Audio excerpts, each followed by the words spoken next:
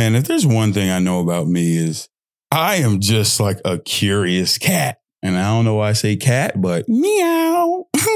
I am a curious cat.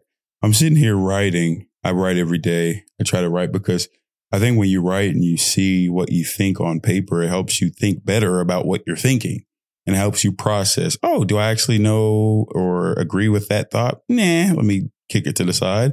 Or, yeah, I do agree with that. And it helps you really understand you, life, yourself, what you went through, what you're going through, what you will see, and what kind of is on your agenda. It really helps. So whenever I have a thought now to, oh, that's really cool, I write. Or, oh, this popped in my head, I write. Because a lot of the times I had these kind of bursts of productivity. Obviously, with a podcast, you want to understand yourself to better understand people and to better understand people's story. It always starts with yourself. Me, I ramble a lot. This is Talking Tough, whatever. I just shoot the shit. This is where I can be myself and my thoughts. Anyways, but no, like when you have something like this, you study. Well, I do. I study. And a lot of times I watch people in podcasts. They study people's stories and just ask questions kind of to that way. I don't like doing that. That's not me. I'm not saying their style is wrong. I'm not saying my style is right. It's just me. So when I literally have an interview with somebody, with an individual for a podcast, for this podcast, my Bully podcast, I look at their story and everything that they went through and see it from my eyes, my lens. If I was them, I put myself in their shoes and I kind of go through and, dive into their story that way. The reason I say that is because of this. I'm writing and I'm reading my own thoughts, my own mind. I'm going over the conversations in my head, not only at this time, but previous times.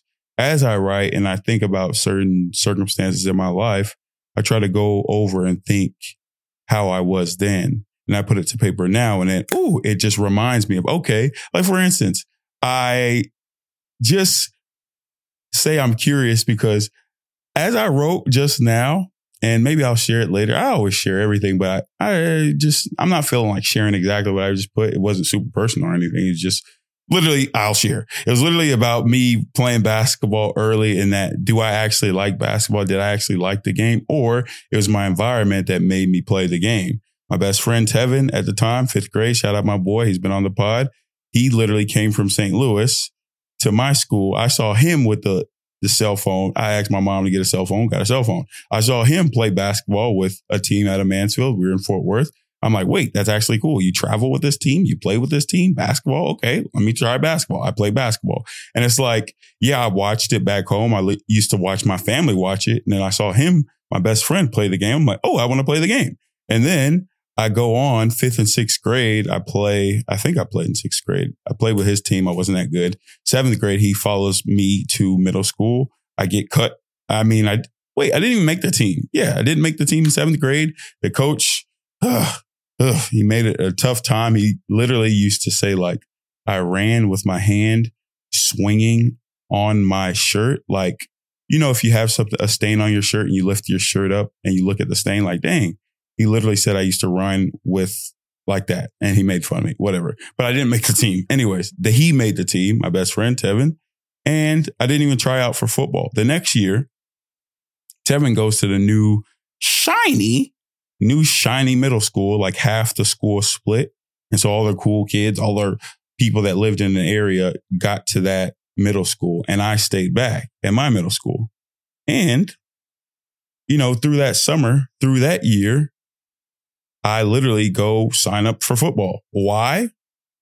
I don't know. And now that I'm thinking of it, I actually do know because my environment changed. My best friend that played basketball has left. And so I'm now with people that like football. So I'm like, shit, I'm going to play football. And I played football and my curiosity ran out when I got cut blocked from my blind side and I fell down from my shins to my damn face and I rolled around on the turf. I looked up to the sky and said, oh, hell no, this shit is not for me. I'm not playing football. If I could just be abused and bruised for no damn reason, blindside. Like, how can you just hit somebody from out of nowhere for no reason? Huh? I wasn't even in the play. Anyways, literally, I still vividly remember. It was a game. I look up to the sky and say, God, I will never play this game again. And I didn't ever play again. I did want to, though. I'm not going to lie. I did want to because I felt like I was getting good. I was getting better. I was pretty good. was pretty good. In ninth grade, I wanted to play, but high school, he didn't want us to play dual sports. Anyways, I say that because of this.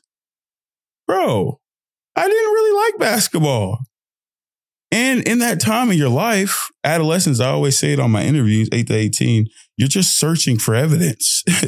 Whatever the cool kids, I think the resounding, the overwhelming majority of people look for evidence in what the majority is doing. It's extremely impressionable in those ages, 8 to 18. So it's just like, I don't like the game of basketball like that, but I go home and my family, my dad, my sisters, they're watching, Hakeem Olajuwon play. My dad didn't even love basketball, but he used to watch because Hakeem Olajuwon's Nigerian, play sports. People at his job or people around him probably like basketball. Okay, I like basketball. He grew up playing soccer. So it's like, huh? Anyways, I see him watching Hakeem, watching the game of basketball. So I leave the house and I go to school. Well, later on, my dad went to Nigeria from those same ages, 8 to 18, and I was with my mom. So I didn't really see basketball in the home. But now that after I saw my dad watch the game, unfortunately, he got his visa denied 10 years. The next male figure in my life, the next friend of mine, Tevin Orr, he plays the same sport that my dad liked. Okay, check 2. And then in the community that I grow up, after school, I walk my little black ass all the way home. I see basketball being played here. I see guys shooting and crossing each other over in the driveways here. I see the old heads playing and saying, "Hey, young buck, come play." And I'm like, bro, I don't even know what you guys are doing. You guys look like thugs, hoodlums. I don't want to do that. No, I'm kidding. No, I'm actually not kidding. Anyways, so I'm just like, no, I'm not going to play. But then over time, I see these same people talking about that in school.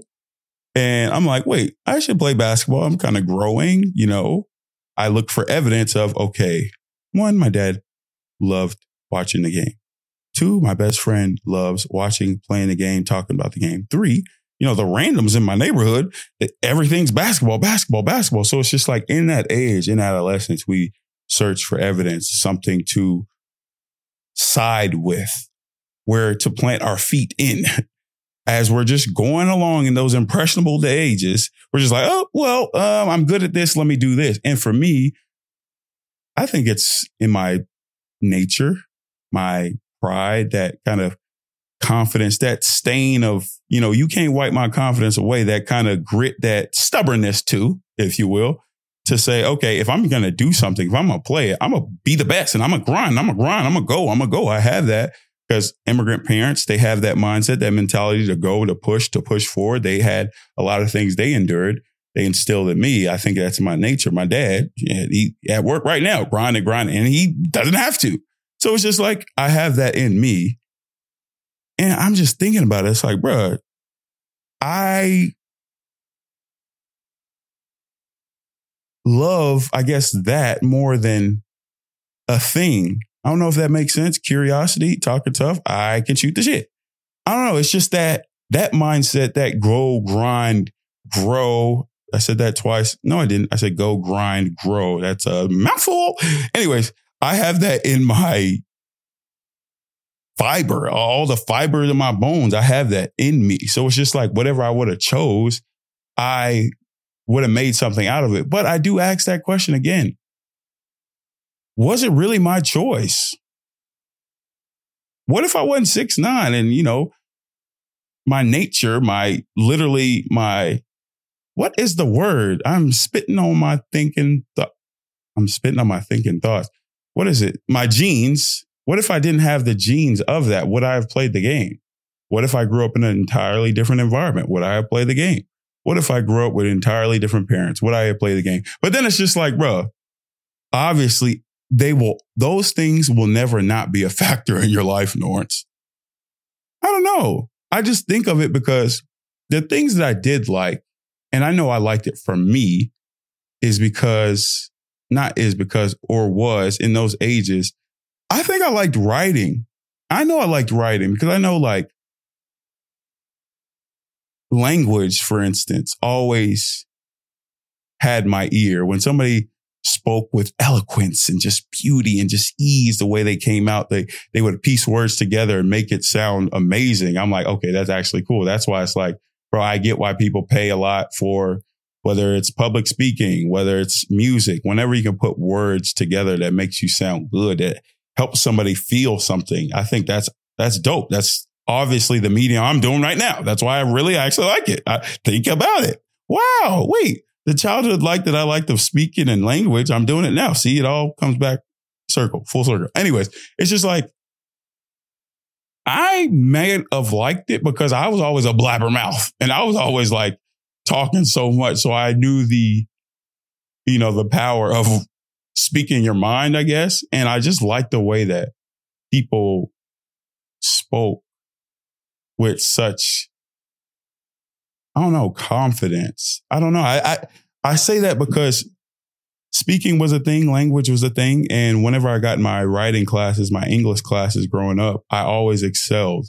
Like we had this state test in Texas where I think you would get like 1 through 4 and you wanted a 4 so bad. And we take like these writing tests and I would get 4s on them on the practice test. And then on the real test, I think I got 1, 3 and then 4, 4, 4. And just the way the way of language and the words that I use and the way I crafted the stories in that time, it was actually really cool. I'm like, dang, this is actually dope. Like I actually enjoyed it. I enjoyed it a lot. And since it wasn't the cool thing in school to be cool at English and like language, I don't know, maybe I just subconsciously pushed it to the side. Like, like my teachers would be like, oh, that's really good. Like you're a really great writer. And I'm like, all right, bro. All right, ma. Like I just go back and show my mom a good grade because that's what they cared about, achievement in that way. So it's like, okay, I see the evidence of being good at something and accomplishing good grades because, they came from overseas and they know okay, I came here to see my kids do well. So it's like their value, that type of grind, achieve and showcase that you're putting forth your best foot forward and the pride of my son doing it. Hey, you talking about, I wanted to show them like, the kid did it. No matter how I used to act in the house, probably, I was a bad kid, quote unquote. I came home with a good grade. So it's just like, I saw that as important and I saw the evidence of, that as important. So I would show them that. But I guess I never saw the evidence of my own likes and my own things that I just instinctively raised my eyes at, like the things that I just like, damn, I actually like that. I never saw the significance of following what I liked. And I'm thinking, did any outside forces like side with that? I mean, yeah, it encourages you when somebody champions your talent. Like my teacher used to pour in like, you're great at that. You're good. You're good. And I like that the teachers that I had, I can't remember their names. That probably sucks hearing that as a teacher because you probably crowed it, whatever. Anyways, the teachers that I had, I liked how they did it because they didn't just say, oh, you're a natural, you're talented. No, they pushed like the growth in me. And I think that's a lesson to all coaches, leaders, teachers, anything of, stature or anything that you're leading people. It's not champion oh, you're so talented because they think, okay, what if I mess up? I'm just not talented. And they start see, no edits on this, internalizing that and identifying themselves with what you just said. Instead of saying, man, I can see the potential that you have if you keep working, like champion and pour into their ability to grow and their ability to keep pushing and keep working, like the growth in them, that kind of, I guess, pushed me and motivated me to tap in deeper to my curiosity. Okay, what can I do with this writing? Okay, I got a 3 this time. How can I get a 4? What language can I use? I remember the first day that I thought or saw the word petrified, like PEC, trified. I'm not going to do it. I can spell TRIFIED. If it's wrong, I done took English for a long time now. So just chill on me.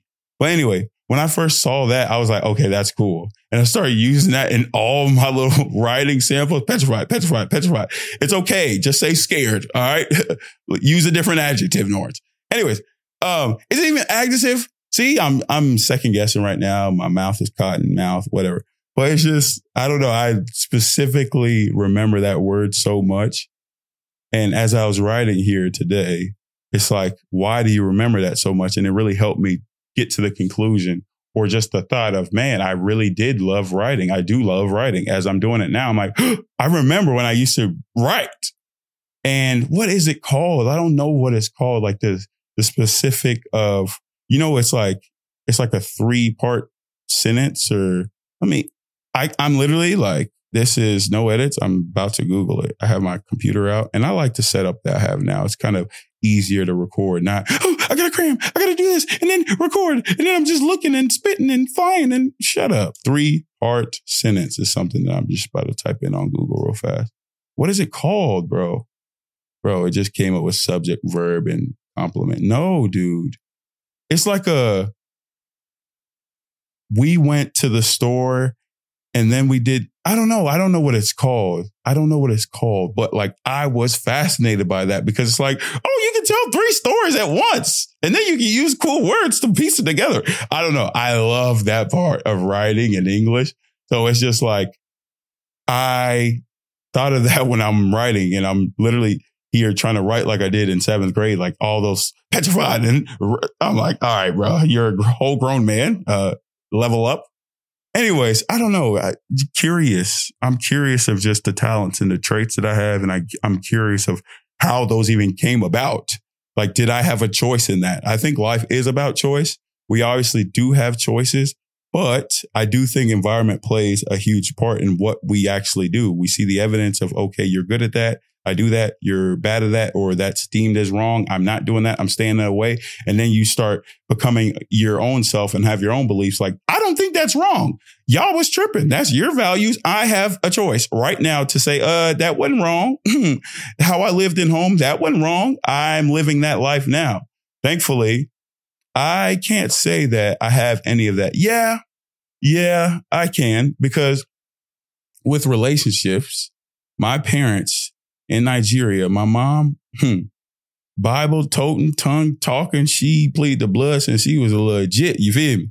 Pops, same way. He grew up Catholic and then, Christian. And they literally went to, a Bible college? My bad if they listening, if I ain't get that right. But like, they were literally in leadership groups, Christian groups, like all that stuff. And that's how they met each other. And so that's beautiful. And they are their first and everything, obviously. And, years of marriage now. So I saw that as marriage. I saw that as love. And I had that idea of, I can't be dating these girls because they found each other one and they married happily ever after. That's the idea of love and find a relationship that I saw. So like, as I grew up and as I go into college, and I didn't have that, that relationship, or I didn't have that girl that I see as my wife yet, as I am a freshman in college. If I didn't see her as a wife, I'm like, oh, no, I'm good. And I know what you're saying. You should do that when you're dating. But trust me, I was OD with it. Like, oh, she had to be a perfect product. And it's not that I thought my parents were perfect, but I'm like, I see how they are with each other. So it's like, if I don't find that ain't real love. I don't know. So I had that belief. I had that value and belief of, okay, they have to be all together first before I even think about dating them, because I never dated in high school, nothing.